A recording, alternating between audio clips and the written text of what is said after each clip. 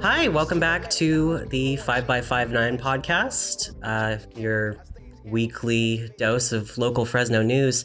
I'm Tommy Tribble, and I'm here with Ram Reyes. We're back again. Hello. What's up? Back at it again. Back at it again. Every week now. You have to do this every week. Yeah. Okay. Hello. And we have a banger of an episode today. Following up our banger from last week. Every episode, I'm promising complete banger. Yes. We don't know about next week though. We'll talk about that later. But we have a very special show planned for you today. We have a very special guest, a very special get. I told Ram we have to get this person. It's not negotiable. Yeah. And we did. We have the editor of the Fresno Land Lab here with us today, Dipna Ugu-Oju, also former journalism instructor at Fresno City College.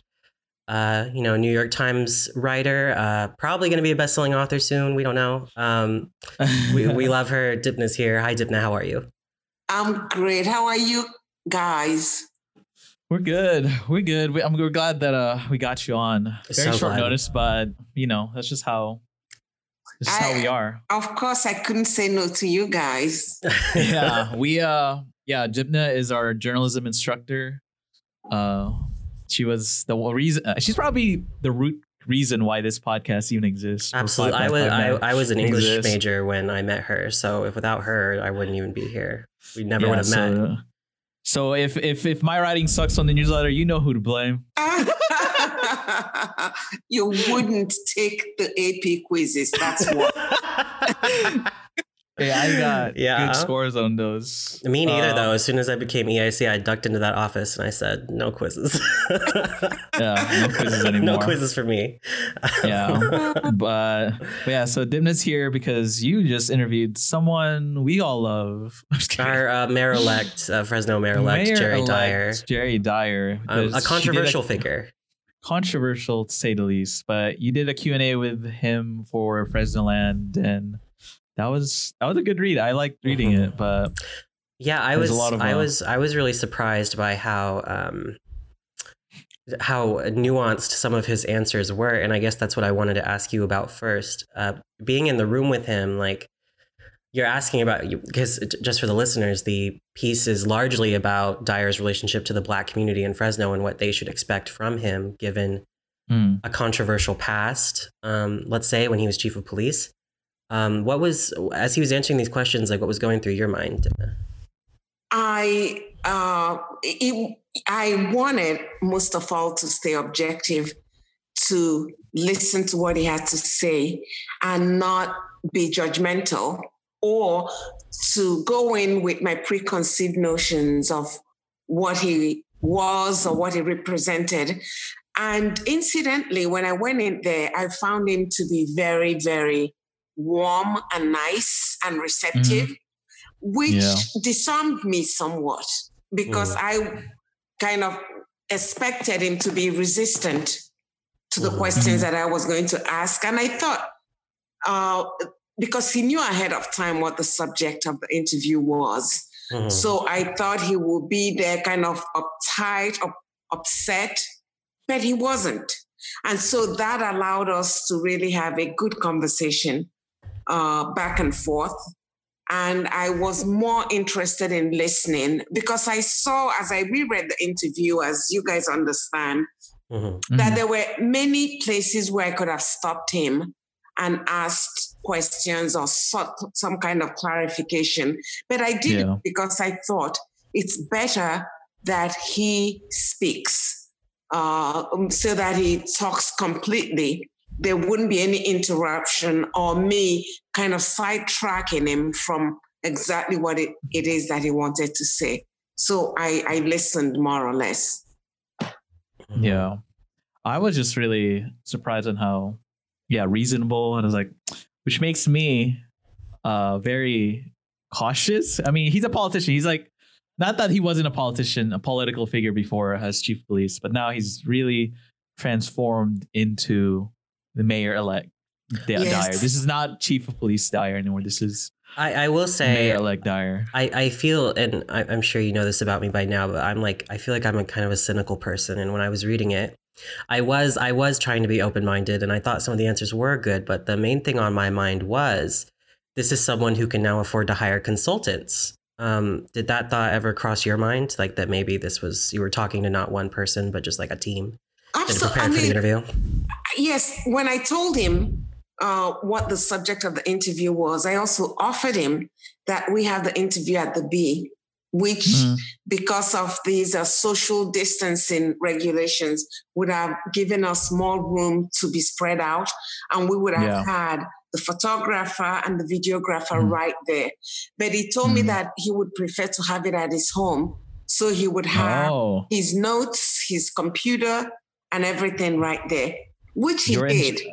So he had lots and lots of notes, and he always referenced the laptop or the folder that he had on his desk.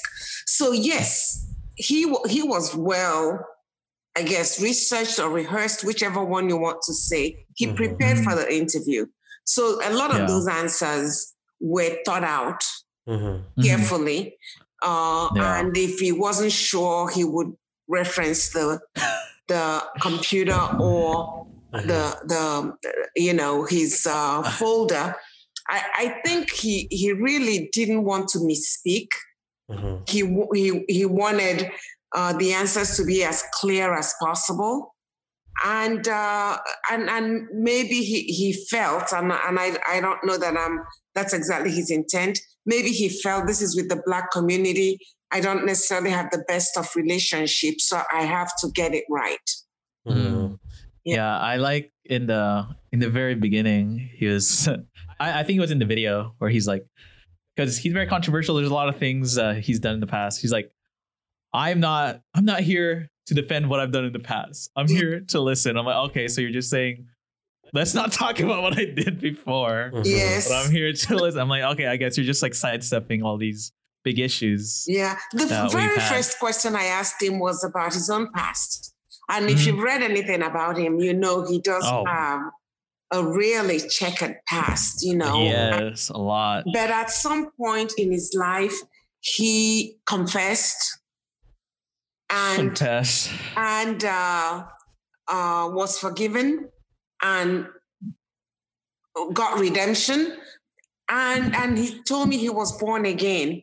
And he said his life changed significantly when all that happened, and he saw life differently. But even with that, he still struggled, because he, on one hand, will tell you that he understands why there was so much crime in certain parts of Fresno. He talked about the socioeconomics. He talked about redlining and all these covenants that kind of restricted the upward mobility of minorities, right? And yet he says, but as a police officer, I was sworn to keep peace, to protect lives. And that is why repeatedly we seemed to be going into those parts of Fresno. Okay. But he also talked about what has happened to him since last year when he retired from the police force, how it feels like he was never in the police, that he sees things so differently. And he talked about, people, please keep an open mind. Just give me a chance. And he said, you don't even have to believe me. You don't even have to trust me, but believe me and give me a chance. A lot of people, especially on the left, locally, are probably, it's going to be a hard ask. I'm still pretty wary, because I know. Because to be clear, we are talking like somewhat evasively about it, but in the Fresnoland newsletter, you linked to this article by KQED about him, and they just mentioned, just like in the third paragraph, about the front page revelation, he'd been investigated for sex with a minor. One of his high-ranking officers turned up dead in front of his home under mysterious circumstances, which I had always heard about that, and I had always, I guess, just assumed that was some sort of conspiracy, but that's just a thing that occurred. That's a thing that happened. Yeah, that happened. And so I guess, and corruption. And I know from talking to you before many times that you're a big believer in second chances and redemption, third chances, fourth chances. And fifth. But I guess what I would ask is, do you think, being who you are, a Nigerian American woman, an immigrant, a Black woman, being in that room with him, do you really think that, people can be redeemed from such things? Yes, but the question is, what choices does the Black community have? Right? The choices at this point are pretty limited. So you have to put your trust in him and in his promises and in his goodness. Do they have another choice at this point? So in other words, and that was one of the reasons why I felt that doing this interview now, 5 months before he actually becomes mayor, may play well for the Black community, because he may give them a window to his heart, and maybe it starts the dialogue that needs to happen. Yeah, I mean, at the very least, like, we have this interview, and once he's in office, we could reference back to this if he actually fulfills any of these, because I'm actually very surprised that he supports Black Lives Matter, because yes, that's a very anti-police or movement. at least like I'm in the belief of defunding. I'm all about defunding and even abolishing police. But like, I was just really like, like, that's when I was like, okay, do I believe you? I don't know. Well, that he says it, and it was deliberate on my part to ask that question. But that he says, yes, I believe, but not the difference. I said, do you believe in Black Lives Matter? He says, I believe in the Black Lives Matter movement. Okay. Yeah. So I think he was kind of a little playing with words. Yes. But if he even gives us half of what he promises, I'm good with that. Yeah. But I think there has to be an outreach. He, being the mayor-elect, must really do all that is necessary to reach out to the Black community and to start making connections with them, and to try to really bring them front and center in the way City Hall is run, and also engage them fully because he's going to select a new chief of police, right? When he becomes mayor, they have to have a voice in all of that. They also have to have a voice in the type of policing that takes place in their neighborhoods. I mean, when you look at the statistics that show that one zip code where Southwest Fresno has as much as 25% of the police calls in Fresno. Yeah. Something has to change. Oh yeah, definitely. Yeah. He in that same section, he says that he was talking to a pastor and who said that maybe the phrase should have been Black Lives Matter too, like as well. And he goes on to say that when it's done in the appropriate manner, the movement is effective. What do you think he means by like appropriate manner? And also, do you think it should have been Black Lives Matter too as well? Do you think it's a messaging? No, he says the pastor said it should have been Black Lives Matter too, but he doesn't agree with the pastor, right? He thinks it should just stand Black Lives Matter, right?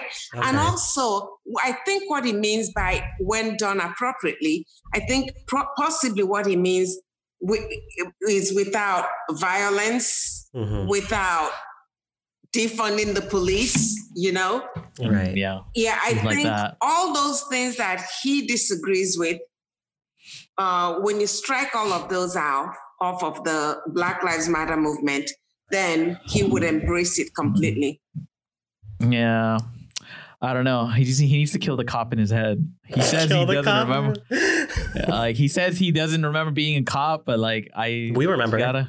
We remember. Everybody else remembers, and we gotta. Well, it's. I think it's a way of saying, listen, I was Jerry Dyer the cop for 40 years. 40 years is a long time, right? That's actually I think that's the longest anyone has ever been chief of police in America.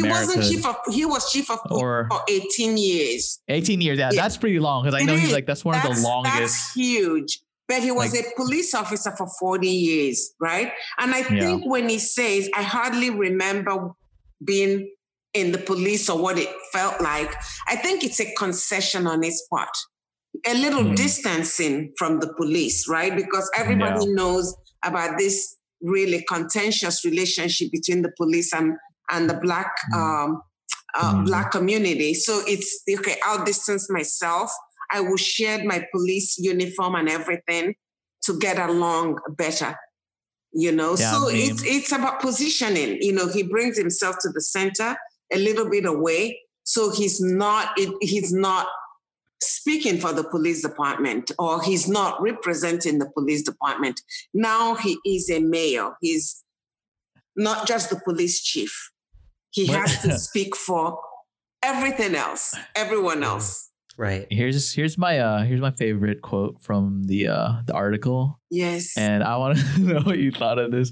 He said something about he didn't say he wasn't colorblind. He says he sees color, and you know, his best man was Black. My wife is Hispanic. My closest friends are African American. That felt like, you know, when people say, I can't be racist, I have Black friends. Like, you know, that's what I felt when I read it. I'm like, what is this? Yes, well, that was pretty early in the interview.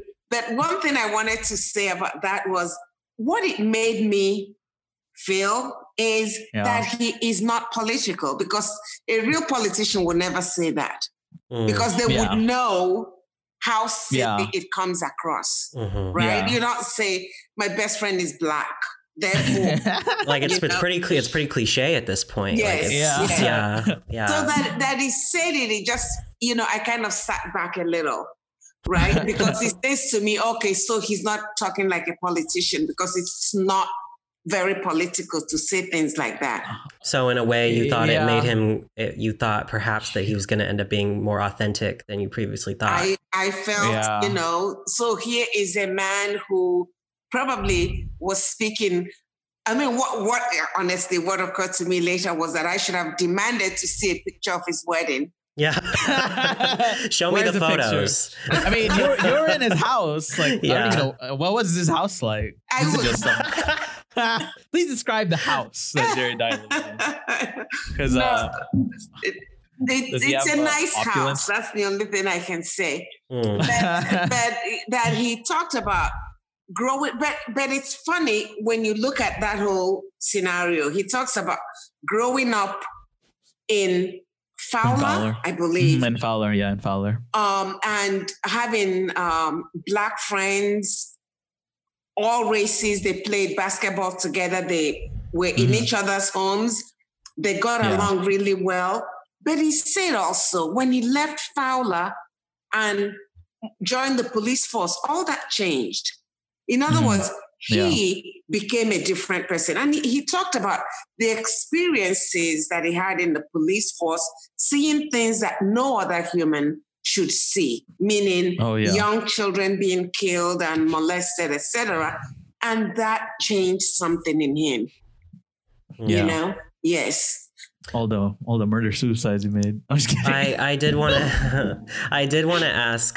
He ends up committing to appointing members of the Black community to senior positions in his administration, but he only identifies one, and he doesn't identify this individual, but he only says that there is one individual already. He hasn't even notified them. That he hasn't notified. So my question to you is, should the Black community be concerned that it's just going to be a token thing? That there's just no. He says he will appoint many. He said it over and over and over again, that his administration is going to be representative of Fresno.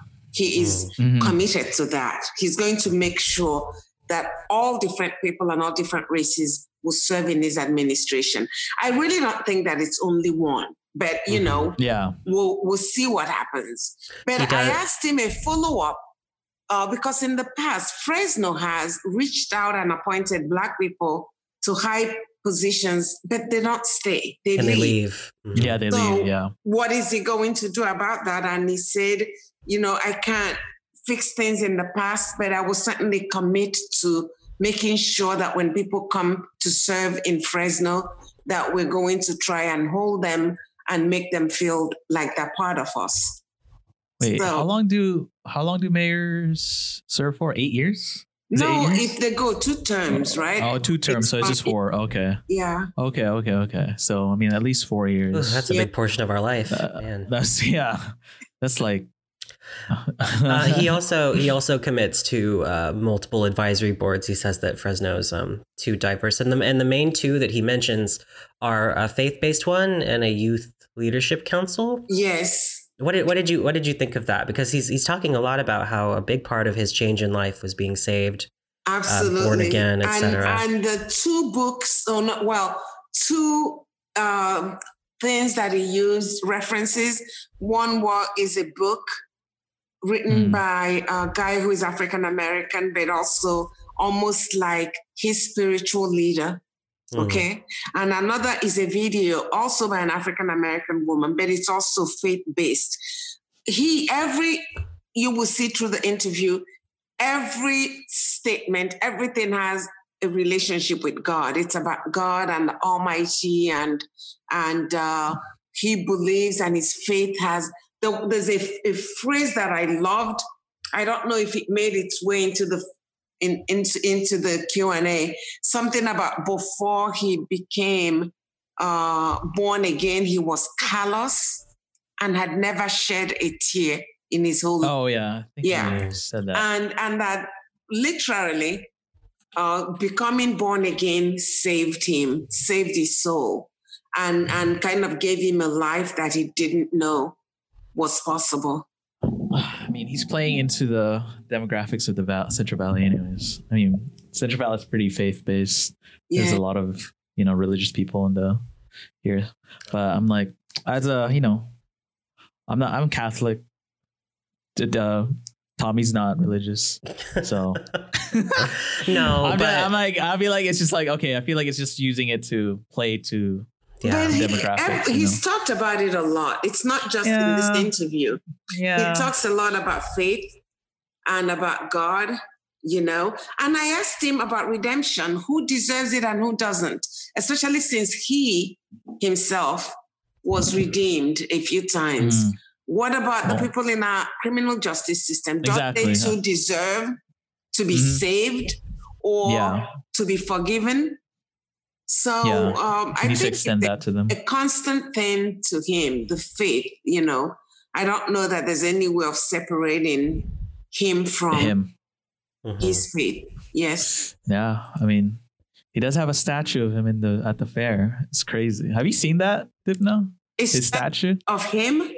Yeah. It's not like a literal, it's like a sculpture. Really? Have you never seen his sculpture at the fair? Have you been to the fair, Dipna? Dipna has never been to the Fresno Fair. What a stupid question. Exposing Dipna. I tell you why you can't use it on the air. What? but no, gotcha. He has a statue of him. It's like a very scary statue. It's like has like grenades, like guns on it. Like it's like a robot. It's very. But who made the statue, and what was the point of that? I mean, what's the? It was to honor him for his retirement. Is it made out of butter? Really? Is it one of those butter statues?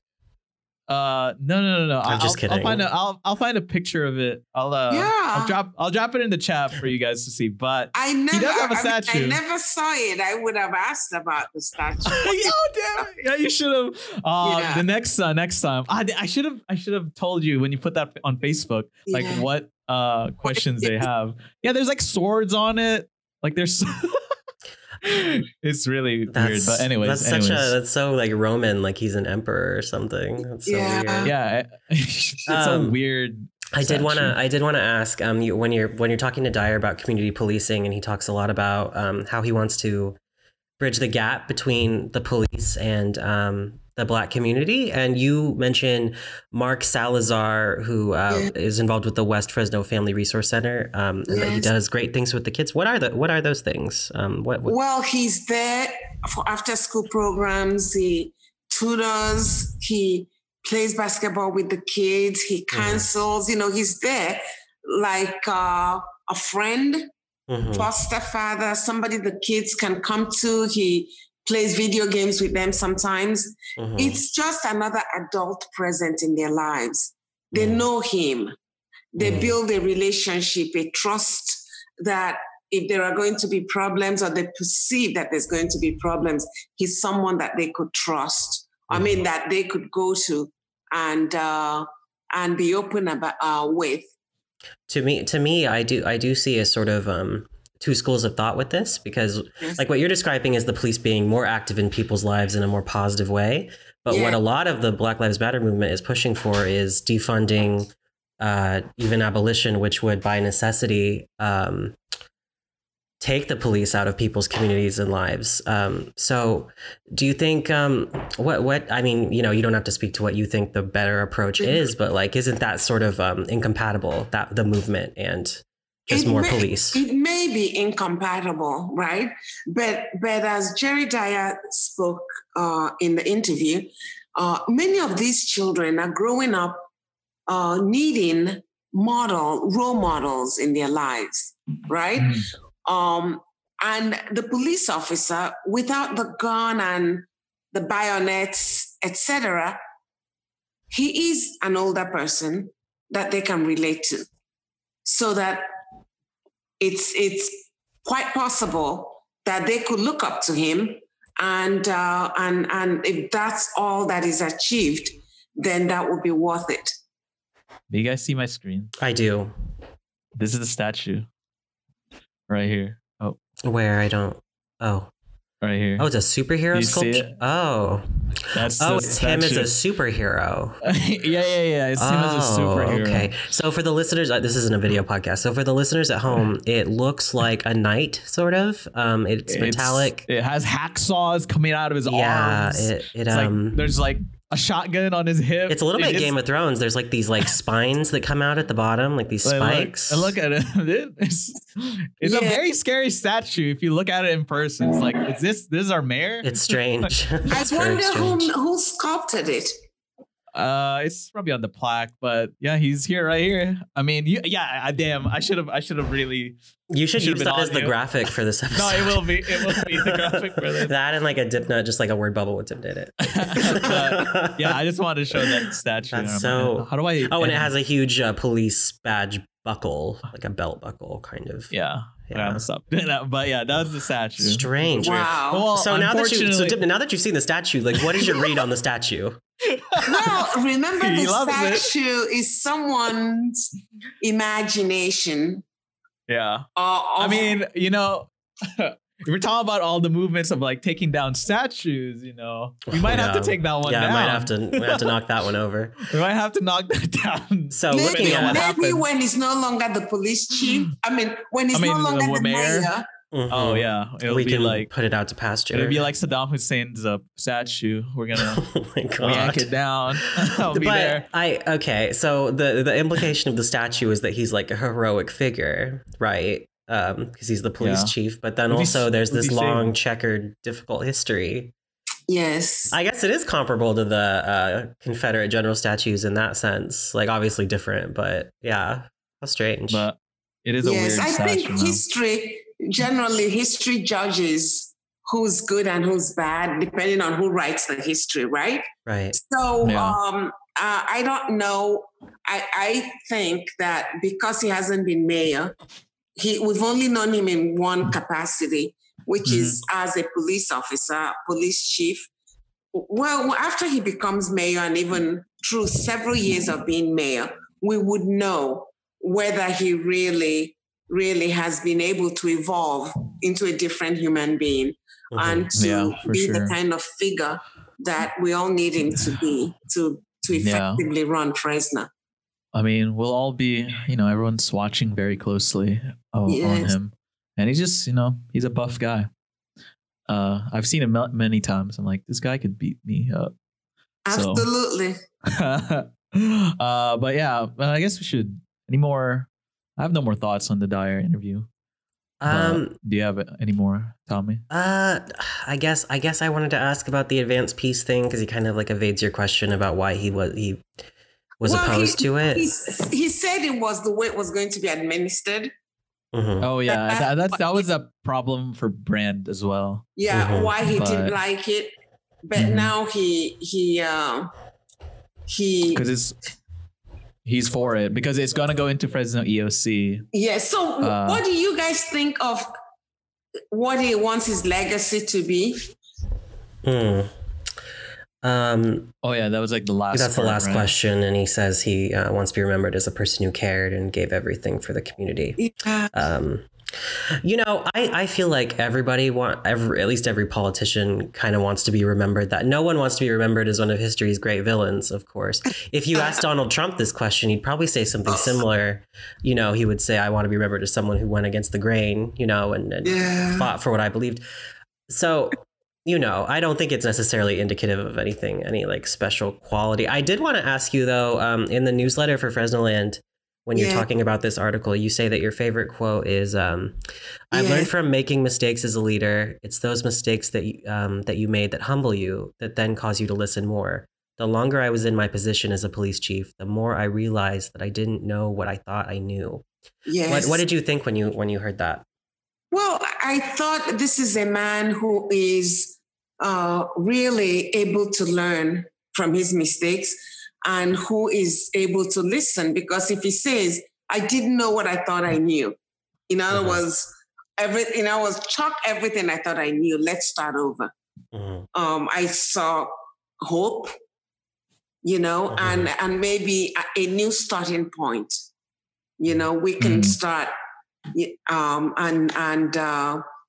on an equal footing, not Mr. Police Officer and minority group on opposite sides, but as people from Fresno wanting the best for the city, and maybe together we'll figure out a way forward.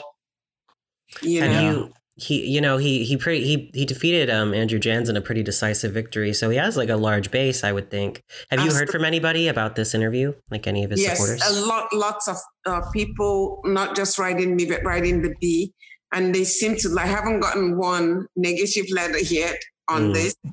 Well, you'll get it from us. Oh my gosh! I thought it was a very good interview for the record. It was pretty good. Yeah. I mean, that's why you're here. In other words, somebody wrote today, said we need more Q&As with just ask the question and let them talk. Yeah, you know, sure. Because, you know, what we were supposed to do at the B, publish the Q&A online and then do an article, more like a profile. For the print. And I was done with the profile. It's about 2,000 words or more. But when everybody read it, while it was well written, they felt that it doesn't have enough, right? You have to, of course, take away a whole lot. And it's going to be more nuanced. You're bringing in other stuff. So the essence of the interview is lost. And that's why they created the extra space, the Q&A. To do just leave it as Q&A. I think that was a good choice. I do like just hearing from him directly. Yes, and these are long. I think what your readers are responding to is these are like long answers and they're detailed. I feel like I was talking to him about this last time. I feel like when you watch, you know, news packages on like TV, it's like a minute long. They take like the best, tiniest bites of the answers and it's chopped and screwed all together. Yes. I think people really do want a deeper insight into the people that are making these very important decisions about their lives, you know? Yes. And I think, you know, me, Tommy, I'm always the print person, right? Long form, you know, write it, have space, tell about it as fully and as completely as possible, right? Instead of these 1 minute video that, I mean, you see the 2 video that they did for this interview. Who would know that this interview took us about an hour and a half from just the 2. Man, that's a podcast right there. You could have had a podcast. You could have had a podcast with Jared Dyer. I cut out a lot. There were stuff that really? felt, you know, would kind of break the flow of things, and I took them out. but it's a really, really long interview. Really long. Yeah. Is there like an unabridged video of that, or is it just? Do they have? I don't think I saw. They only had like the cut videos. But I think the videos were just meant to promote the longer, pretty much. I thought there was like a whole uncut video. That would be cool. Well, that'd be nice to have. They saved everything, right? Yeah. But I mean, they're not supposed to delete it. It should be there somewhere. But but they just took the promotional sections on 2 topics. One on where he talks about Black Lives Matter, and then about what he'll do for the economy or something. Well, well, enough Jared Dyer. To pivot. I don't want to talk about Jared Dyer anymore. Bald. I don't want to talk about that baldy anymore. I'm just kidding. I'm a bald person complaining about. Dude, I got hair now. I was going to say, Ram, you're getting there. Stop! Don't say that on pod right now. Oh my god! It's the headphones, guys. I can't believe I'm being roasted. This is why I was so excited for Dipna to come, because I knew we would get this kind of content.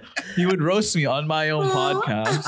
I do want to ask you about the Fresno Land lab. You want to talk about and your Fresno work Land. there. Yes. And what you guys do, basically. Yeah. For the people who don't know, what is Fresno Land? What is it? Yeah. Oh, Fresno Land is a lab at the Fresno Bee, which is kind of a new thing. It didn't start with Fresno Bee. It started in many other communities where people are kind of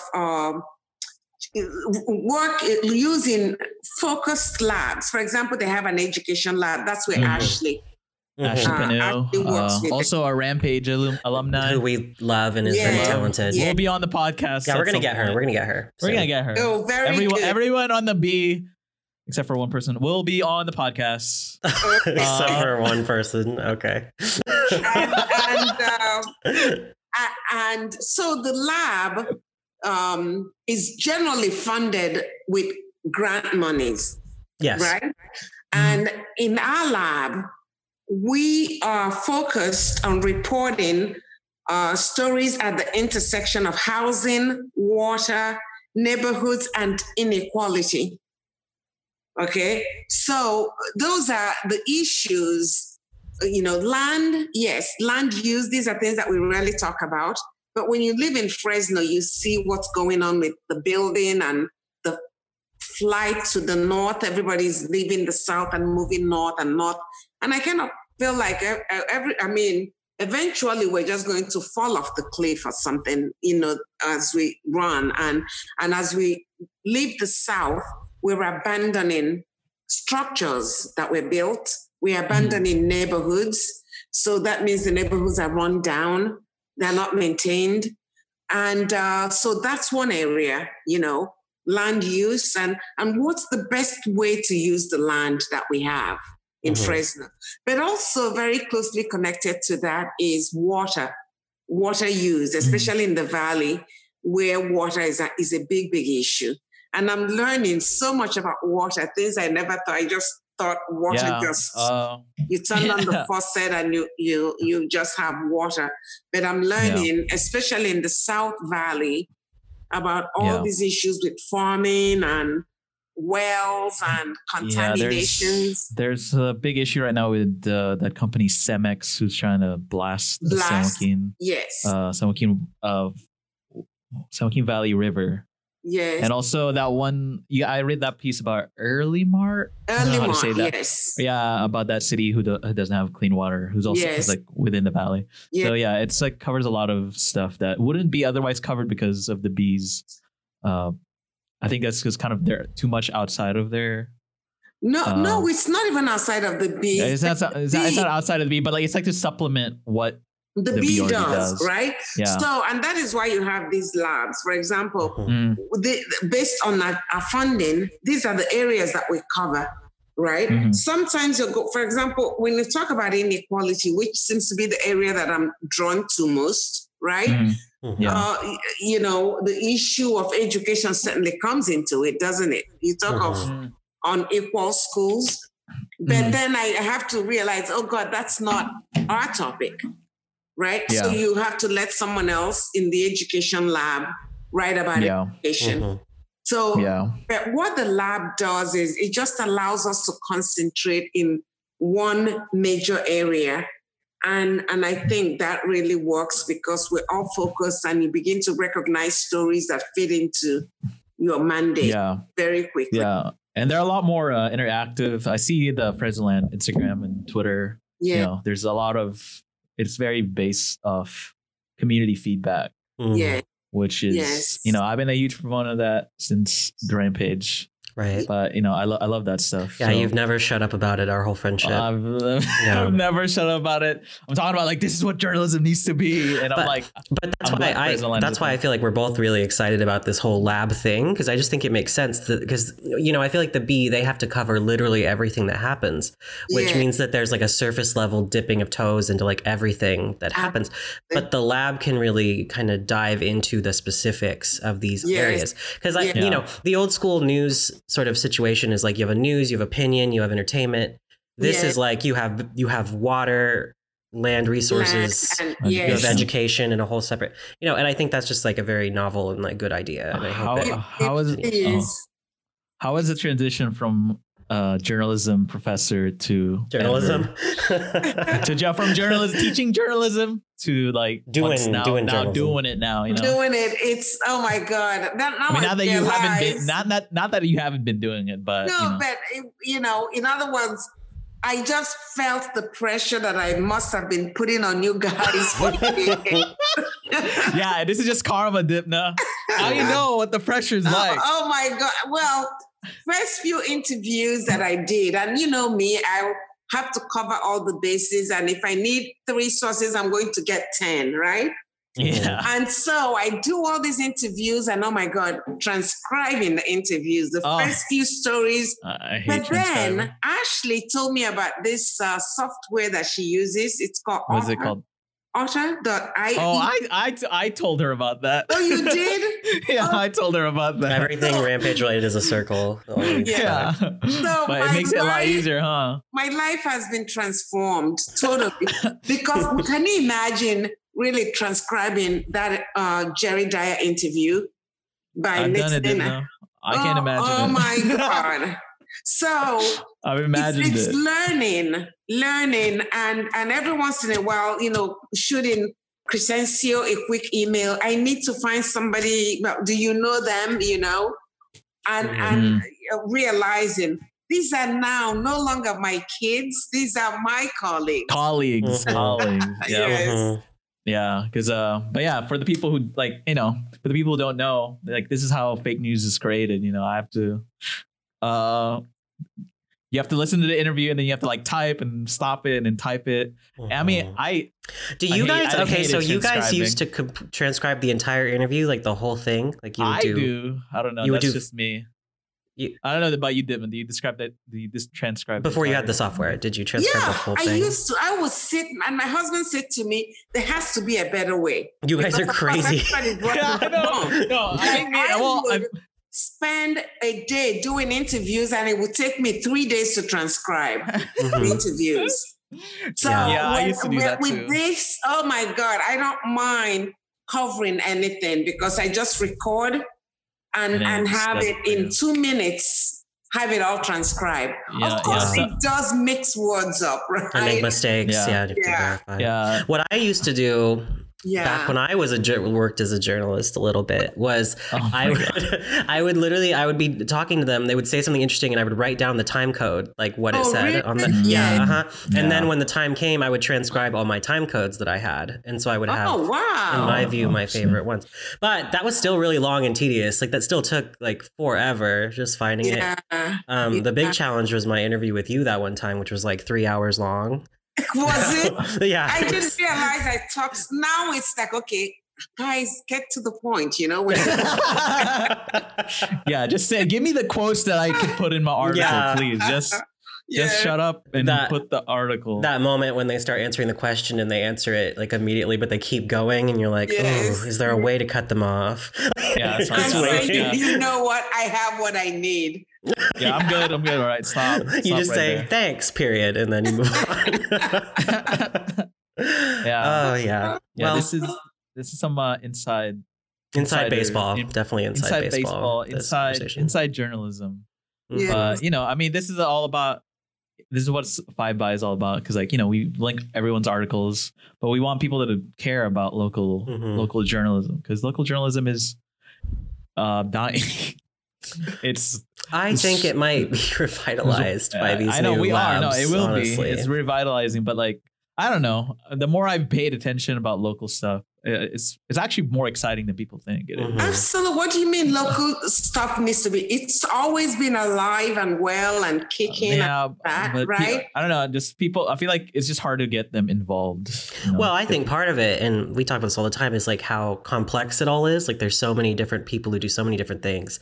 Yeah. And nobody knows what a city controller is or what it does. Yeah. And so I feel and this goes back to the B, they have to cover everything, so they don't have time to constantly do explainers for people. Yeah. But I feel with the deeper stuff we can really get into those details. Yes. And that's why we started this newsletter too, is because we can give a fun little quick explanations of things. Context. Yeah. Context. As you would say, what is the context? Yes, absolutely. Yeah. I miss the classroom. I really do. I love the interaction with the students and Tommy, you were there and coached students. So, at some point when that light goes off in there, Ram never coached anyone. He just refused to. Again, roasting me on the fucking podcast. For the record, for the guests at home, Ram is not a great teacher, not extremely patient. We tried to have him teach people graphic design, and that was, they learned eventually. I don't know, just do it. They practiced that. Yeah, that was pretty much the training. Oh my God. Yeah. I'm getting roasted on my own podcast. But no, I know exactly what you mean. When you're showing them and then all of a sudden they surprise you. It's it's a magical feeling, honestly. I'm never surprised. I get why people teach. I honestly do. I don't think I could do it anymore again, but why not? I don't know. Well, maybe it's a great way to segue into teaching people journalism. What were the big challenges? And you miss it, right? I miss it. The challenges at a college like Fresno City College was just that we had no prerequisites. So anyone could join. Oh, yes. So, you had different levels. There were students who couldn't spell their own names, But then you had people who were already gifted writers. And all we needed to do was show them the difference between writing composition and writing journalistically. So it was, but I loved the interaction with students, just watching them grow and become the person that they're destined to be. Mm-hmm. That was the best part about teaching. And but what we're doing also in Fresno, in Fresno land, we have programs. We haven't started it yet. But it's called Documenters Program, where we're going to have about 15 to 20 people that we're going to pay to cover events for us.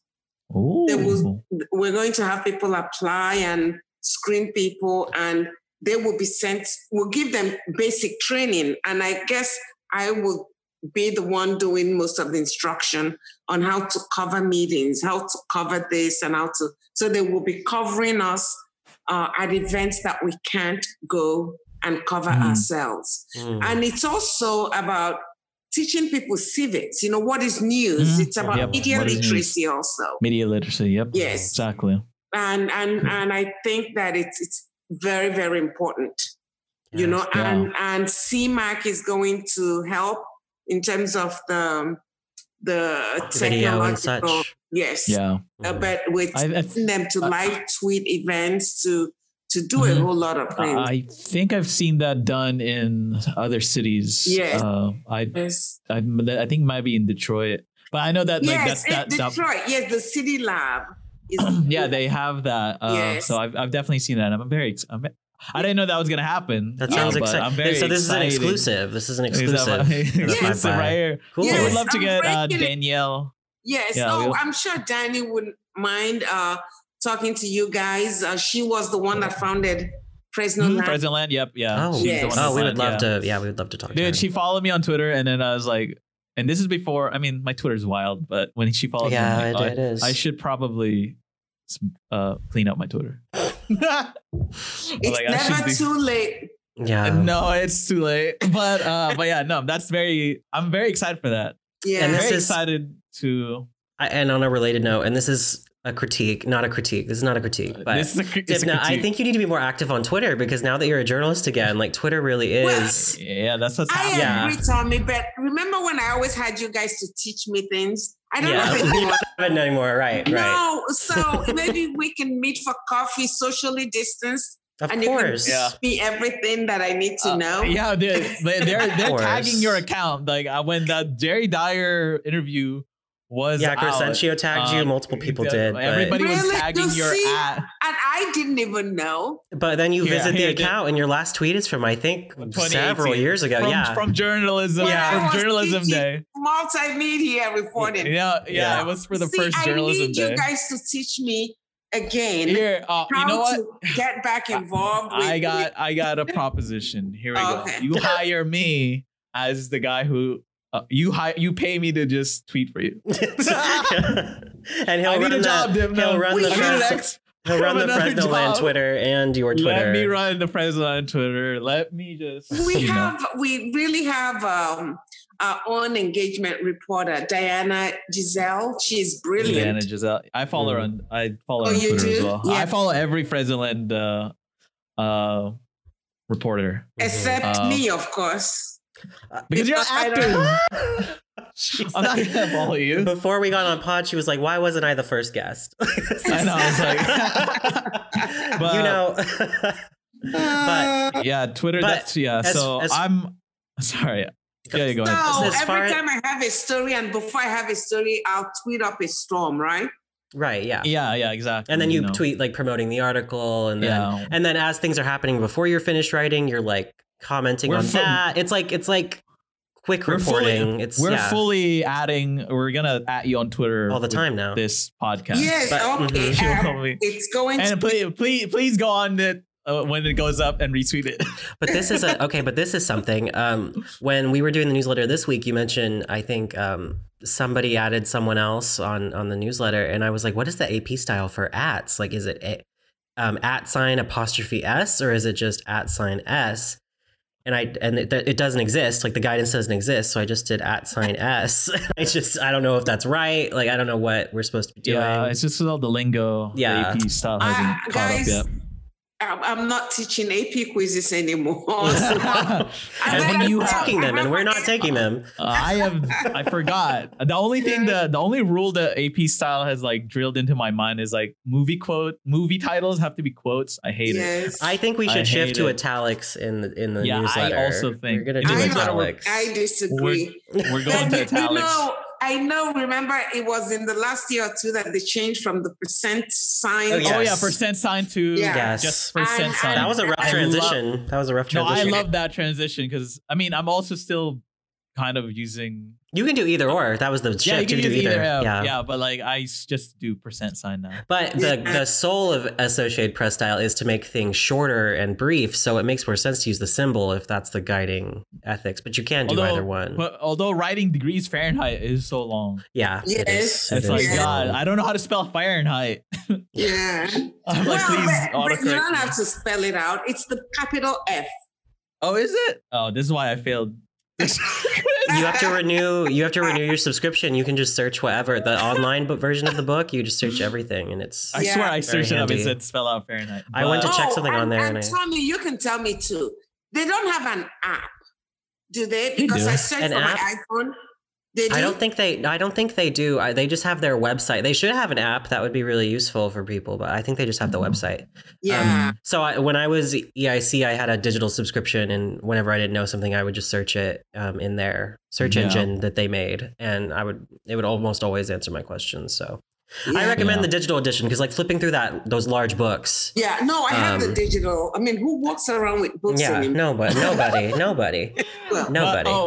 But going back to the Rampage, that when you talk about like how there's no prerequisite, Yeah. That was the best part of that class. Right. Was that that's the best and worst part about that class is there is no prerequisite. So the people who would come into the Rampage it's so funny because like there's always characters in that class. Characters is a great way of putting it. Characters. There's so many characters. It's like a TV show. It is, The Office. It's like The Office, Parks and Rec. Yeah. And like when I went to the Collegiate at Fresno State, it wasn't the same. Like I think that's the soul of the Rampage. I think because like no prereq. Like you have no prereq. Like Draclus, Professor Draclus from State. He visited the journal and asked me about like what was it about the Rampage that's different between the Collegiate, and because he was asking how to get more people into the Collegiate. Yes. And I was like, it's just because like there's so many people. There's like because there's no prereq, and they just let anybody in. It's kind of like just very because if there had been a prereq, come on. If there had been a prereq, I wouldn't have been able to join because I'm an English major, so I wouldn't have met the standard probably. So it's sort of like more class forward because anyone can join. Yeah. But that also means there's a lot of people who don't have the range who join. But it's also a class, so you're supposed to learn. So that's what that was our job to teach. Looking back at it, the Rampage is pretty leftist. Very The Rampage it's very left leaning. I would say progressive. Forward. Progressive. Yeah. Very egalitarian. It definitely wasn't leftist per se. It was progressive. Progressive in that certainly. We would let everybody in. Yeah. No, progressive. No entry. No cost for entry. So I do want to ask, like, are you working on anything new right now? You talked about writing a book like last year, I think. And well, the book is waiting until until foreseeable, who knows, right? Mm-hmm. But there's also something I should kind of plug a little. Okay. We're doing this series with McClatchy, and it's called Fresno Voices. And what that means, it's really about this whole social justice movement. Mm. So it's a team of reporters. And it's about African Americans in the Fresno area and how there have been very little progress, if anything. Probably stepped a few steps back. And so I have 3 stories in that. It's going to be launched as it's Fresno Voices, but we don't have a catchy tune yet for it. Mm. But they're working on all the graphics and and they're going to do like a Facebook Live thing to promote it. So I'm doing 3 huge. So we were considering using the Jerry Dyer interview to be part of it, right? But because it's not launching till the middle of August, the B felt let's put out the Jerry Dyer interview now.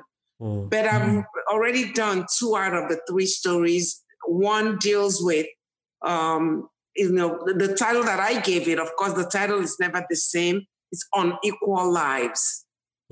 Deals with all these areas of inequality in employment, in housing, in income, in quality of life between African Americans, and also particularly focuses on that.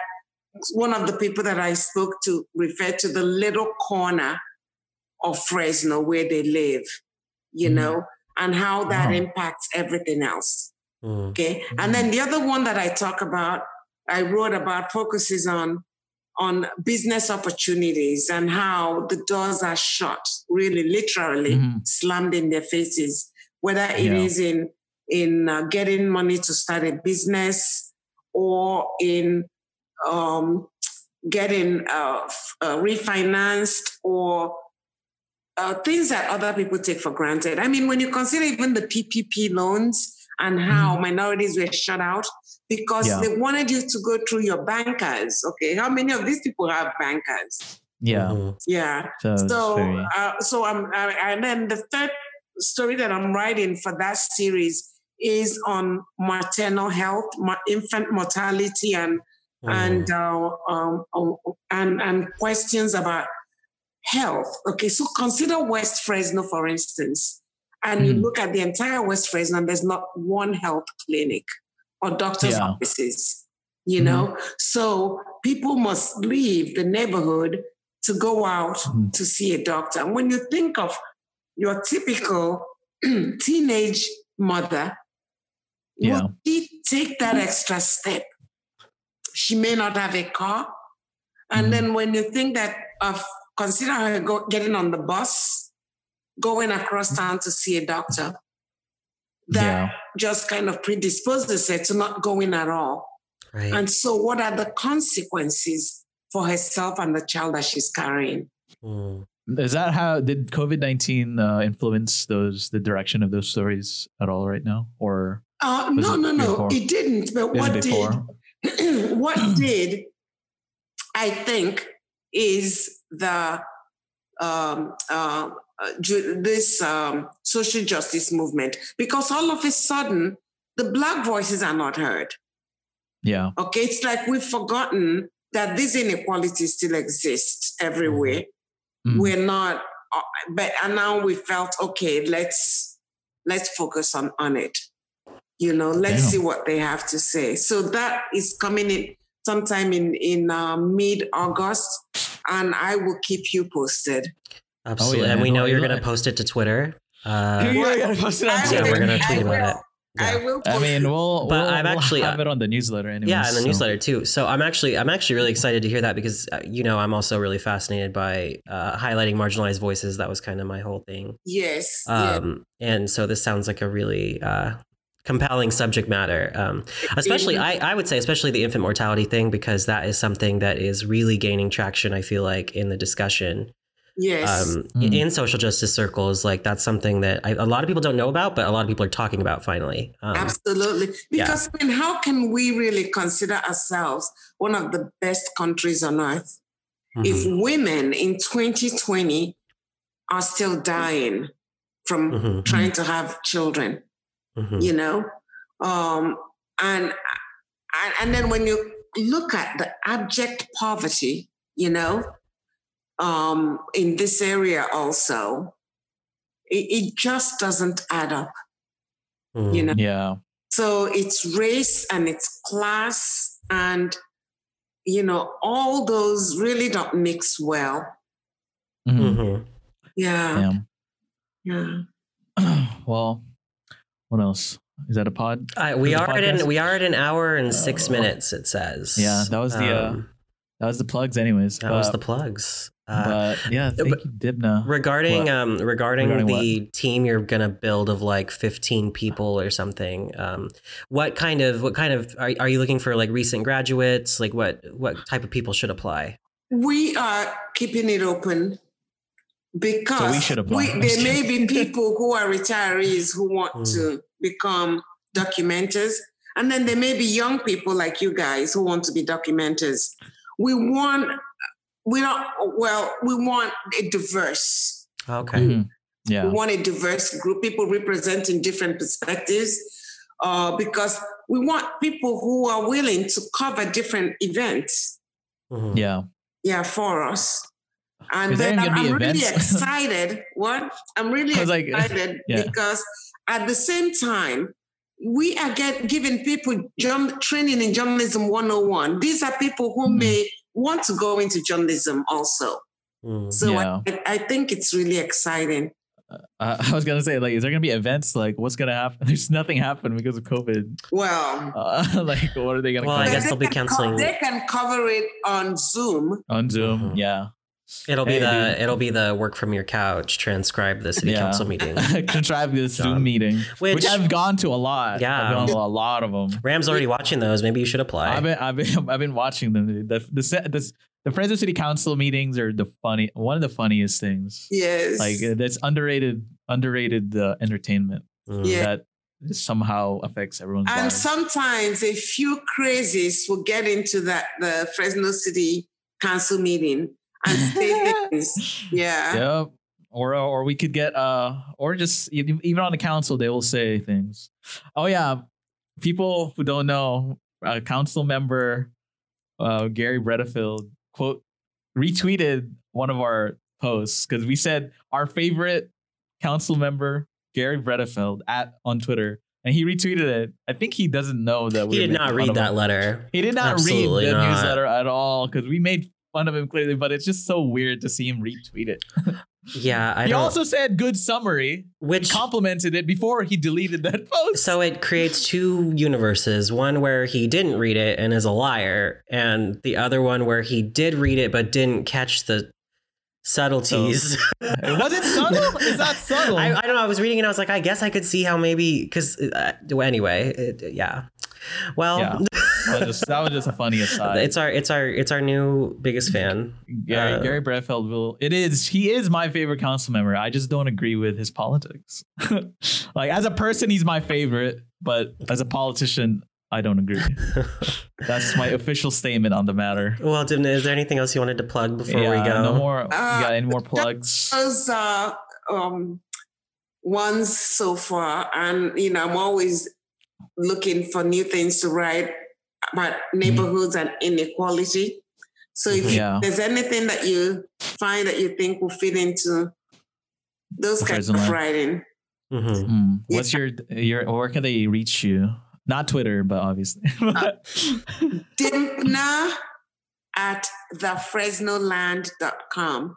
Yeah, email her your suggestions or concerns. And that's DYMPNA at, what was it, Fresnoland.com? The Fresnoland.com. Thefresnoland.com. Yeah. Gotcha. They'll be all in the description of this podcast. Yeah, we'll have everything. We'll have everything. We'll have everything on there. But yeah. That's a pod. That was a podcast. Well, we should do our plugs. Like, thank you for listening. Subscribe to the newsletter, 5by59.com. Subscribe to the podcast. 5by59 podcast. We're on Spotify. We're working our way onto the other platforms slowly but surely. And is it free? Yes. Yeah, the newsletter is free for now. No, the podcast. Yeah, the podcast is free. Yeah, also for now. No, I'm just kidding. It'll probably stay free for now. But yeah, the newsletter, every new one every Sunday. Just summarizing everything going on in Fresno and with funny haha jabs at them that some people doesn't get. I guess it was too subtle. I should probably be more open. We gotta go harder. Yeah, be like, Gary, you're dumb. I should just be like, I think you're dumb. Yeah, we want to say unequivocally that we don't support Gary Bredfeld's efforts to reopen schools. I have to make a statement now, like the editorial view of this two people is schools should not open. We stand by the Valley Children's statement and their data that they presented. That is our stance. But okay, well, guys, we have to do a Rampage reunion. Yeah, absolutely. No, I'm excited for that. One day we just have them all on the Zoom call. Just add them all. Everybody. Like, hey, here you go. Everyone has computer. Somebody, if a week or so ago, I don't know who started it. Maybe who started it? Maybe it was either Crescencio or Tommaso. And they said, I don't even mind taking the AP quiz, or they would just. No, I'm not gonna come if there's an AP quiz. I'll come, but I will turn the camera off during the quiz, and I won't be present. But I'll return. Yeah. All right, Dimna. Thank you so much. Thank you for being on the podcast. Well, thanks for inviting me. Take care. Bye-bye. Bye-bye. Bye. Wait. Oh shit, she disconnected. She did, but it's fine. Oh wait, no, she turned off.